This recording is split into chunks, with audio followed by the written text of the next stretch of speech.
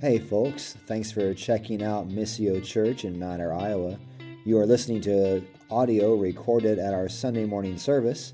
If you'd like any more information on the gospel or would like to learn more about Missio Church, you can find us on Facebook at facebook.com/Missio Mount Ayr.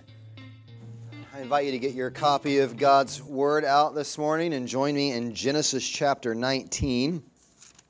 Going to finish up the chapter here with a little section, kind of the epilogue to the story of Sodom and Gomorrah. Very sad, troubling, heavy text, but stick with me here. So let's look at Genesis chapter 19, verses 30 through 38. Genesis 19, 30 through 38. Now Lot went up out of Zoar and lived in the hills with his two daughters, for he was afraid to live in Zoar. So he lived in a cave with his two daughters, and the firstborn said to the younger, "Our father is old, and there is not a man on earth to come into us after the manner of all the earth. Come, let us make our father drink wine, and we will lie with him, that we may preserve offspring from our father." So they made their father drink wine that night, and the firstborn went in and lay with her father. And he did not know when she lay down or when she arose. The next day the firstborn said to the younger, "Behold, I lay last night with my father. Let us make him drink wine tonight also. Then you go in and lie with him, that we may preserve offspring from our father." So they made their father drink wine that night also, and the younger arose and lay with him, and he did not know when she lay down or when she arose. Thus both the daughters of Lot became pregnant by their father. The firstborn bore a son and called his name Moab. He is the father of the Moabites to this day. The younger also bore a son and called his name Ben-Ami. He is the father of the Ammonites to this day.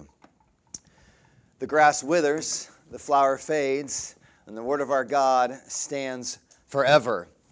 So I'm actually eager to spend some time in this text, and not because this is a fun text or anything. This is the content of this text is terrible. Just by a blank, just a straight up reading of it, this is a tragic and sickening text to get through. This is part of our conviction to preach expositionally, though I would never.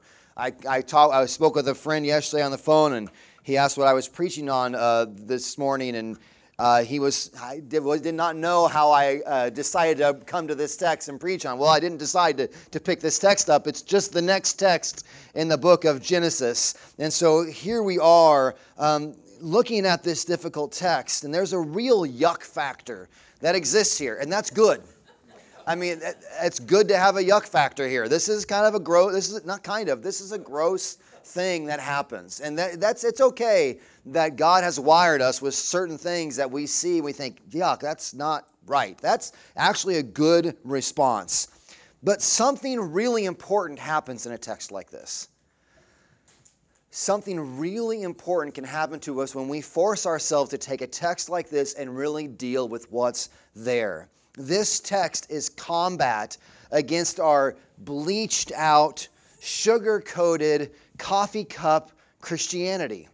This idea that God exists for my ease and my worldly happiness. And I pick this book up when I want to find a little text that makes me feel better about whatever, or makes me bubbly, or somehow gives some trite, complacent, just euphemism for how to feel better about life. This is not a text that does that at all. But I think what it does is something far deeper and far more meaningful if we will sit with it and really try to figure out what in the world is going on here. 2 Timothy 3:16. We all know John 3:16, right? That's famous. So a good way to remember another very important text is 2 Timothy 3:16. So John 3:16, 2 Timothy 3:16 says this. It says, all Scripture is breathed out by God, theopneustos. All Scripture is breathed out by God and is profitable for teaching, for reproof, for correction, for training, that the man of God may be fully equipped, ready for every good work. All Scripture is breathed out by God, including this text. And so it's one we should sit with and try to work on. This text, it is profitable for teaching, for correction, for reproof, and for training in righteousness. So the first thing we notice when we come to a text like this, the destruction of Sodom and Gomorrah, that was last week. You probably know that story if you weren't here last week. You know the story of Sodom and Gomorrah and its destruction because of its wickedness. God's judgment rains down upon Sodom. They are wiped out. They are gone. But what we find is that the destruction of Sodom didn't remove all the evil from the world. Sadly, like you would think, with this giant, like a display of the wrath and judgment of God coming down upon this wicked city that, remember, Abraham intercedes. If he can go find 10 righteous people, surely he won't destroy the city. And evidently, right, we're there, the angels show up. There aren't 10 righteous people. God destroys the city. Judgment comes down upon Sodom. And yet, evil and wickedness is not yet removed from the earth. Look at the next text. The world is still all messed up. Why? Because more than just the world is evil and wicked and broken. More than just the world is broken. God's image bearers are also broken. The reason why wickedness and evil and sin still persist on this broken world is because we're all still in it. Lot and his daughters survived, and that's why sinfulness and wickedness are still existing on the earth. We are sinful and broken. So while we heard in the intercession of Abraham, the three figures are there, and they're talking about what God is going to do to Sodom. And Abraham's question is, will not the judge of all the earth do what is right? And the rhetorical answer, the obvious answer there is yes, God will do what is right. However, just because the judge of the earth will do what is right, it does not mean everything on the earth is right. The judge of all the earth will do what is right. That does not mean everything on earth is right. The Bible is unflinching in its report of human sinfulness. It's one of the things I appreciate about if you actually sit down and read Scripture and let it speak, it does not try to hide the fact how broken this world is, how real human sinfulness it is. It is one of the sad comforts of the Bible. There's a sense of like a wounded solidarity that you have when you read Scripture. If you've suffered through anything, if you're going through something, if there's a tragedy in your life, if your past has got some checkered history to it, if there's some sin that has been committed against you, or maybe you've committed great sin, or or you've had incredible tragedies in your life, you don't come to the Bible and find some rosy picture that doesn't confess that that's real. That really does happen, and the Bible doesn't pretend like it doesn't. It puts it right out on display. Yes, here's how broken and sinful and wicked the world is. And all at the same time, holding up for us, God yet still is working His purposes in the midst of all of the sinfulness and brokenness of this world. God, and the Bible faces sin, it admits it, it confronts it, and in the midst of it, it continues to unfold for us the perfect plan of God. We are not the first to realize the sorrows and brokenness of this world. If you're in Genesis, flip back with me to Genesis 9 at the end of the flood narrative. There's an interesting similarity here in this text. There's Genesis, we're only 20 chapters in, but we've seen this is now the fourth instance of some type of judgment coming down upon the world. We have Cain, who murders his brother, right? And he is judged. And the outcry, there's a lot of similarities. The outcry of Abel's blood raises up to God, and Cain is banished, and he's sent out, right? He's given a mark. He'll be protected, but he is banished, and he builds this city. And so Cain, there's the judgment that comes against Cain. There's the judgment of the flood, which is this text here. And there's the judgment of Babel, where the men begin to think, the people begin to think, let's build a tower, and we will become like God, or make our name great. And they rebel against God and His greatness. And God has to come down in judgment and confuse their language, right? In Genesis 11, I believe, is where the Tower of Babel is at there. Make sure if I got that right. Yeah, I did. There you go. Look at me. But the flood narrative, right? We're familiar with the flood narrative. It is another instance of God's judgment coming down. God judges the world by putting to death all the inhabitants of the world. Their rebellion, their wickedness. It says that God's heart is grieved by their wickedness. And so He wipes out all of the inhabitants of the world, save Noah and his family. They build the ark, right? Noah builds the ark, and they ride out on top of the floodwaters, and they alone are saved. And you think, finally, all right, now we're ready for the story to get great, right? We had creation, everything was good, and then the fall happens, and Adam and Eve rebel against God, and sin enters the world, and death enters the world, and things begin to fall apart. But then Genesis 6, God's going to make it all, He's going to wipe out all this wickedness.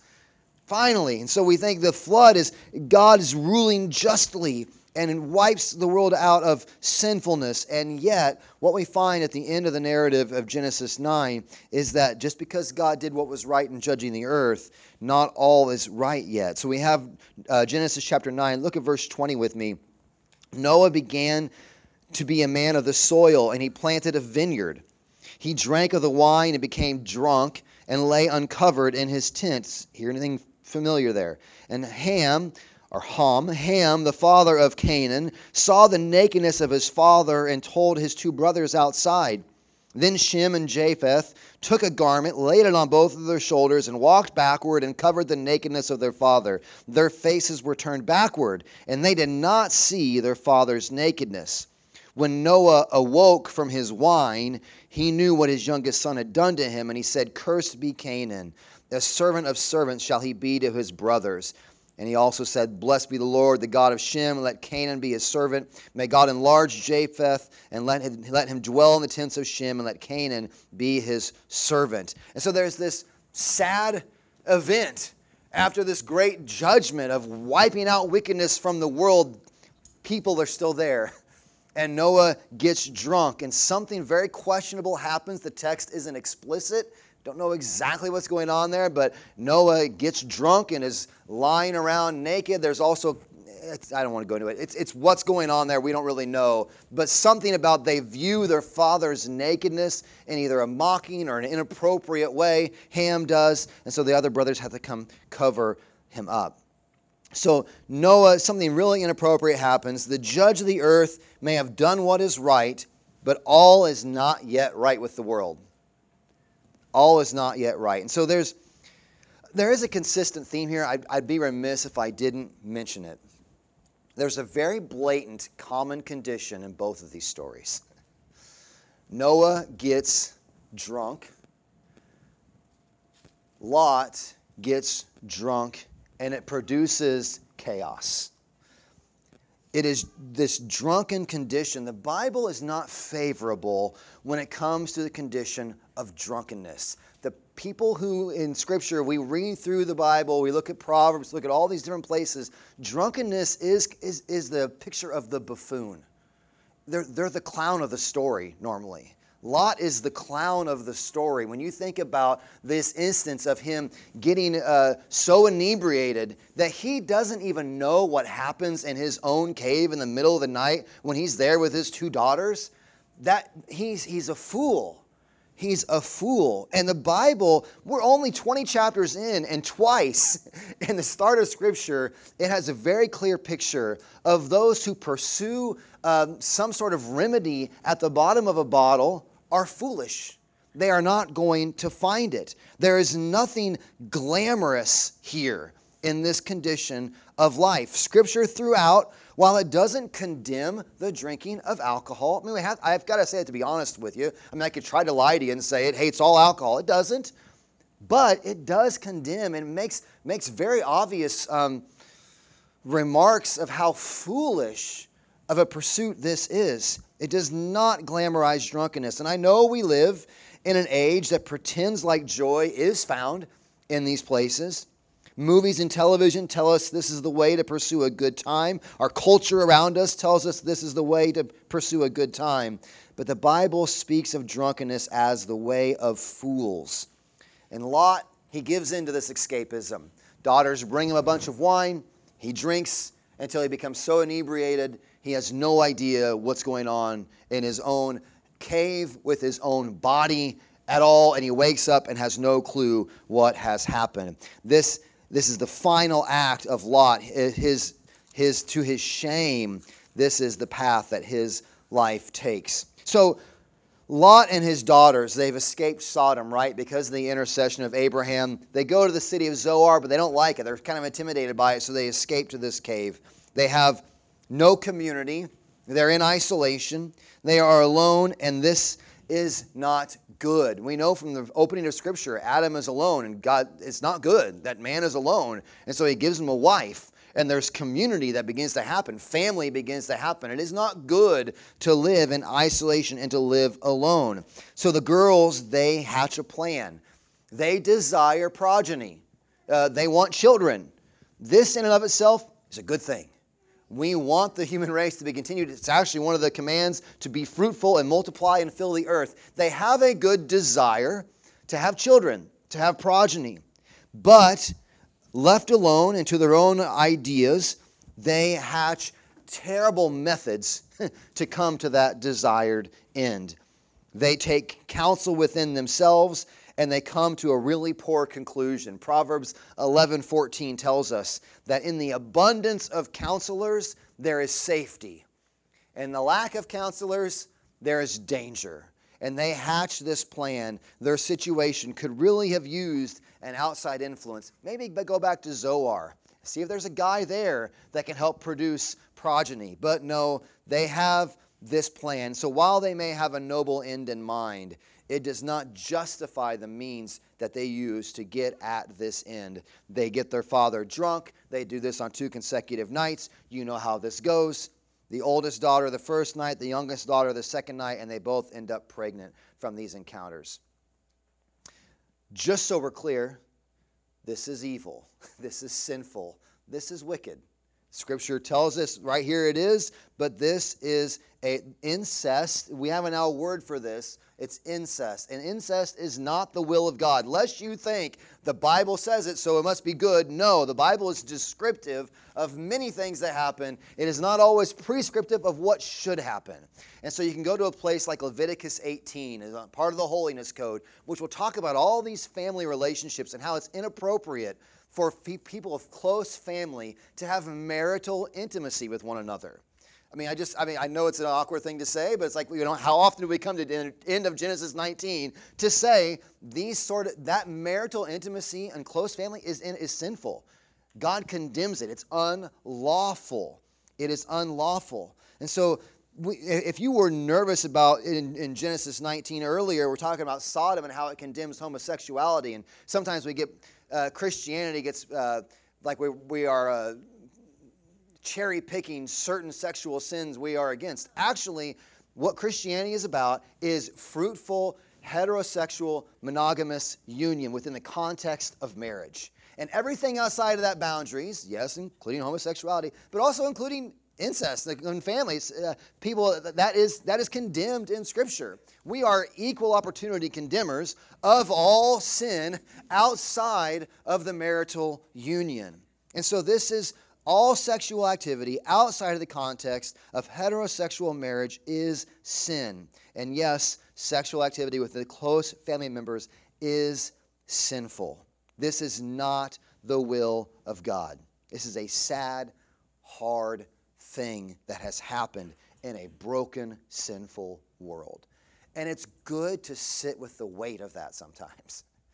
The Bible is not going to tell you, hey, everything's going to be great. It's going to let the heaviness hit you. This is something terrible that has happened. I'm not sure we should be surprised that it did happen. These girls were raised where? In Sodom. So the idea that they were raised in a culture that was full of perversity, and then they go off hide into a cave with their father, and they have some kind of perverse and sinful ideas, that's not really all that surprising. They've been raised in Sodom by what appears to be a fairly complacent father. And I don't mean to mock Lot too much, but fathers, mothers, lead your children better than this. If you are raising your children in a culture that is full of all sorts of perversity and sexual confusion, wake up, you are. If you didn't know that, you are. Don't be complacent about telling them what is sinful behavior, what is righteous behavior, what does righteousness look like. Do not fall asleep and teach them to hate sin and to love righteousness. And even more than that, I know I love being all about the kids, but let's be honest, hate it in yourself. Hate it in yourself. Don't just teach it to the kids, hate it in your own self. Do hate sin and love righteousness. Put to death by the Spirit the sin that dwells within us. And so this is a broken mess. Just a huge broken mess. And this sinful mess is going to produce ongoing consequences for the people of God.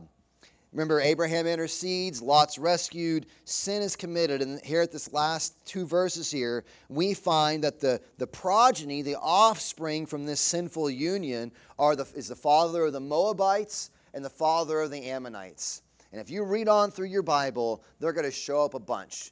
Moabites and Ammonites oppressing the people of God. One of my favorite, it's a weird favorite story, but I guess you guys like Haman getting hung on a pole. So I like this story in Judges. The judge's name is Ehud, and the people of God are oppressed by King Eglon of the Moabites.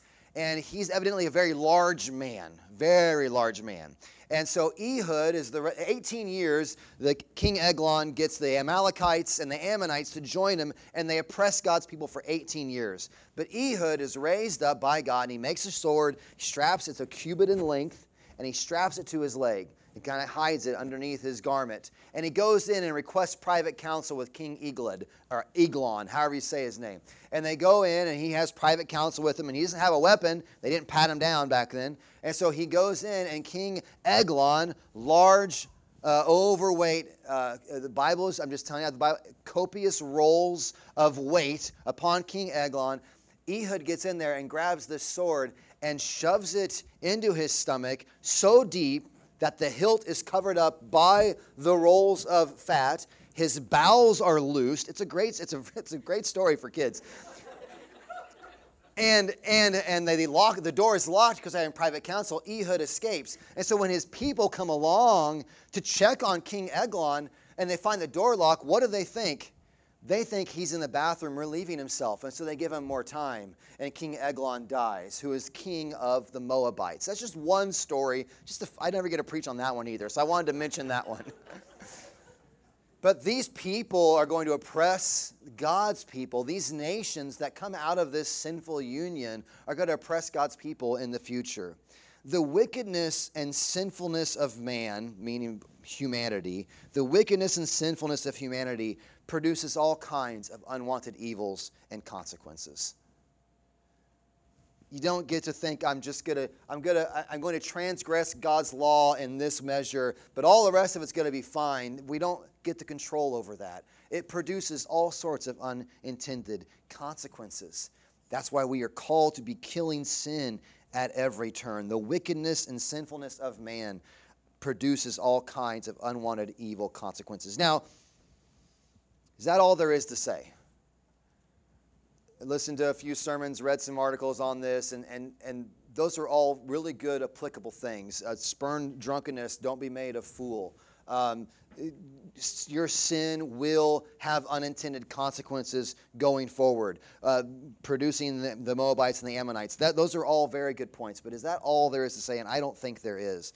Again, if you're in Genesis, turn with me to the end of the book. We're going to jump way ahead. Genesis chapter 50, verse 20.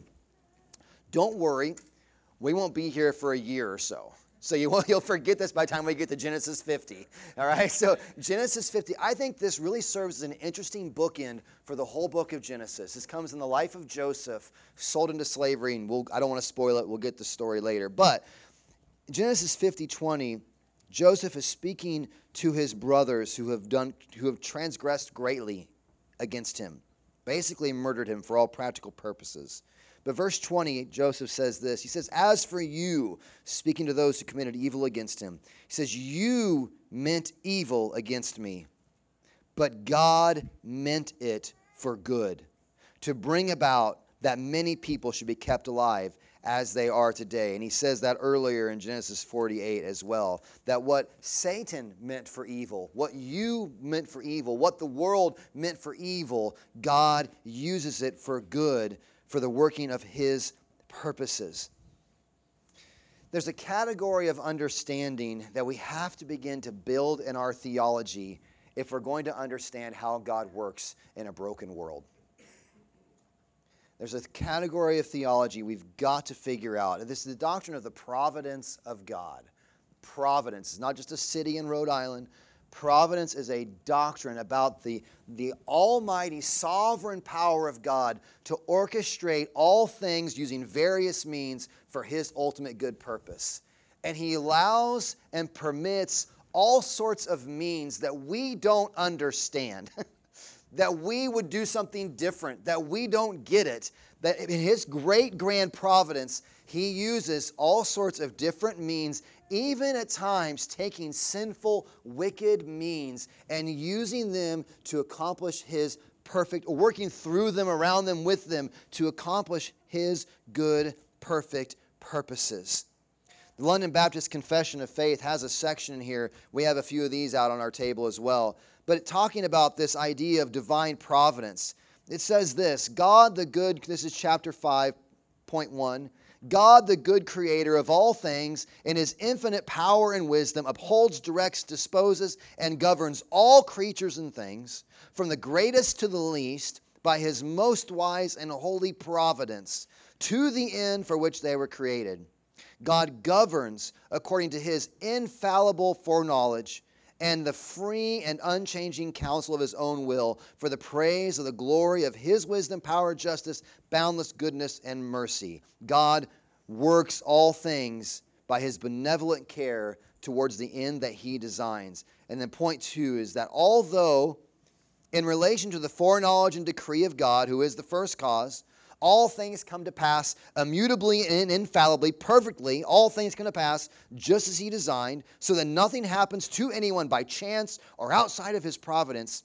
Yet by his providence, he orders events to occur according to the nature of second causes, other means, either necessarily, freely, or contingently. God permits at times things we cannot get our minds around, and yet is so sovereign and good, majestic and powerful and righteous that though he allows wickedness at times to be suffered, to be committed, he is not foiled in working his purposes. Now, where do we see that in our text at Genesis 19? Where do we see that? This isn't always tied up very well, but I think in this case it really is. If you read on, you're reading through, you read your Pentateuch, and you read the book of Judges. Right after the book of Judges in our arrangement, this book is actually after the book of Proverbs. It follows Proverbs 31 in a Hebrew Bible, but in our Bible it follows the book of Judges. And it's a story about a man named Elimelech and his wife Naomi. And they have 2 sons, Mahlon and Chilion, and there's a famine in Bethlehem. And so they decide to escape the famine. We're going to move where? Moab. The place where these people created out of this incestuous relationship, they're going to move to Moab. And while they're there, Mahlon and Chilion, they get married to a couple of ladies, Orpah and Ruth. Right? Ruth, one of my favorite books of the Old Testament. And that's the title of the book in our arrangement of Scripture, is the book of Ruth. That they get married, but what happens while they're in Moab? Elimelech, Mahlon, Chilion, the father and the 2 sons, they die. And so Naomi is left with Orpah and Ruth. And she decides to go back to Bethlehem. And Orpah decides to stay with her pagan gods in Moab. But Ruth converts to Yahweh. She says to Naomi, your God will be my God. Your people will be my people. She converts to faith in the God of Israel. And they move back to Bethlehem. And through it's only 4 chapters. You can read it this afternoon. But through all sorts of circumstances, Ruth meets a man named Boaz, who is their kinsman redeemer, saves them out of poverty, and because they're worried about having any progeny in the line to be carried on, Boaz and Ruth have a son named Obed. Obed fathers a man named Jesse, and Jesse fathers a man named David, who becomes King David, the greatest king in the history of Israel. And all of that is coming through who? A woman named Ruth, who is what? A Moabite. I don't know how in the world out of this incestuous relationship, because what's even crazier is you go to the book of Matthew, in the first chapter, you have those genealogies, and no one wants to read those because they're boring. You know who's mentioned in the genealogy of Jesus? Ruth, the Moabite. In the midst of all of this wickedness, in the midst of what unflinchingly should be called a wicked moment in the history of the world, this is wrong. This is sinful. And yet, in the midst of that reality, not soft selling the wickedness of this passage, God still accomplishes his purposes to bring about this seed that he promised in Genesis 3:15, right? Through Ruth, who was this Moabite. So you have to begin to formulate some kind of category for this truth about God, because it's the only thing that makes sense of the cross as well. Jesus is a perfectly righteous, holy man. He has committed no sin, did nothing but heal and preach righteousness, did nothing but minister to the sick, raise people from the dead, give life to dead hearts. And what did the world do to this righteous man? They murder an innocent man. Truly righteous. Not just murdering someone else who's an unrighteous person who's deserving of death. Ultimately, Jesus deserved life, and he got death. The greatest wickedness this world has ever known is the crucifixion of Jesus Christ the righteous. Nothing more wicked could be done than the murder of a righteous man. Truly righteous. Not good by our standards, good by God's standards, murdered. Nothing could be more wicked. And yet, through that wickedness, God brings about the purposes, his purposes, to save a people for himself. And in his providence, Acts chapter 2 tells us that according to the definite foreknowledge and plan of God, they killed Jesus. That God ruled over this providentially to bring about the greatest good. So, what do we learn here? Just 4 things. What do we learn here? God is working on a larger scale than we can possibly imagine. But it is not one that is beyond his ability to perfectly work his perfect purposes. Nothing can bind God's hand to work his good purposes. Secondly, we learn that we ought to be killing sin.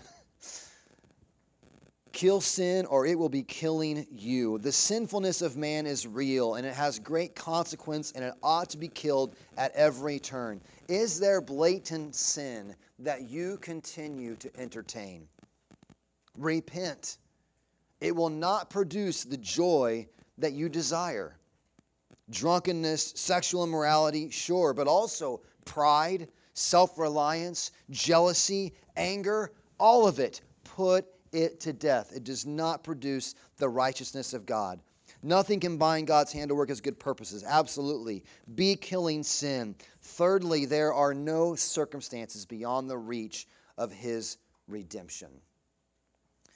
No matter the wickedness that has been conducted by you or suffered by you, will be able to overrule God and his good purposes. What trials have you suffered from that seem like you can never recover from? I know enough of the stories around here. I know my own story well enough to know there are things that we have all gone through, various things we've done that we are ashamed of, that we wish we hadn't done, various things that have been committed against us, losses that have happened. People that we loved and wanted to live life with and are now gone. Loss and wickedness and evil has been suffered by all of us. But there are no circumstances beyond the reach of his redemption. It is never too late for God to work. He will be glorified and can be glorified in your life and work it all for your ultimate good. And so that brings us lastly, will we trust him? There is no trusting of God in the narrative of Lot and his daughters. Lot does not trust God to take care of them whenever the angels are there, so he wants to give his daughters to the men of the town instead of the angels. There's no trust in the daughters that God is going to bring about their good desire of children by good and righteous purposes. They take things in their own hand. There's no trusting of God in this narrative. Yet God proves himself over and over again to be trustworthy. He will work his good will for his people. At every turn, we ought to turn and trust him. It's okay to feel the heaviness of a passage like this. It's okay to hate the ugliness of this passage. But I think it is a wonderful antidote to light and flippant faith. We deal with real problems. We deal with real sin.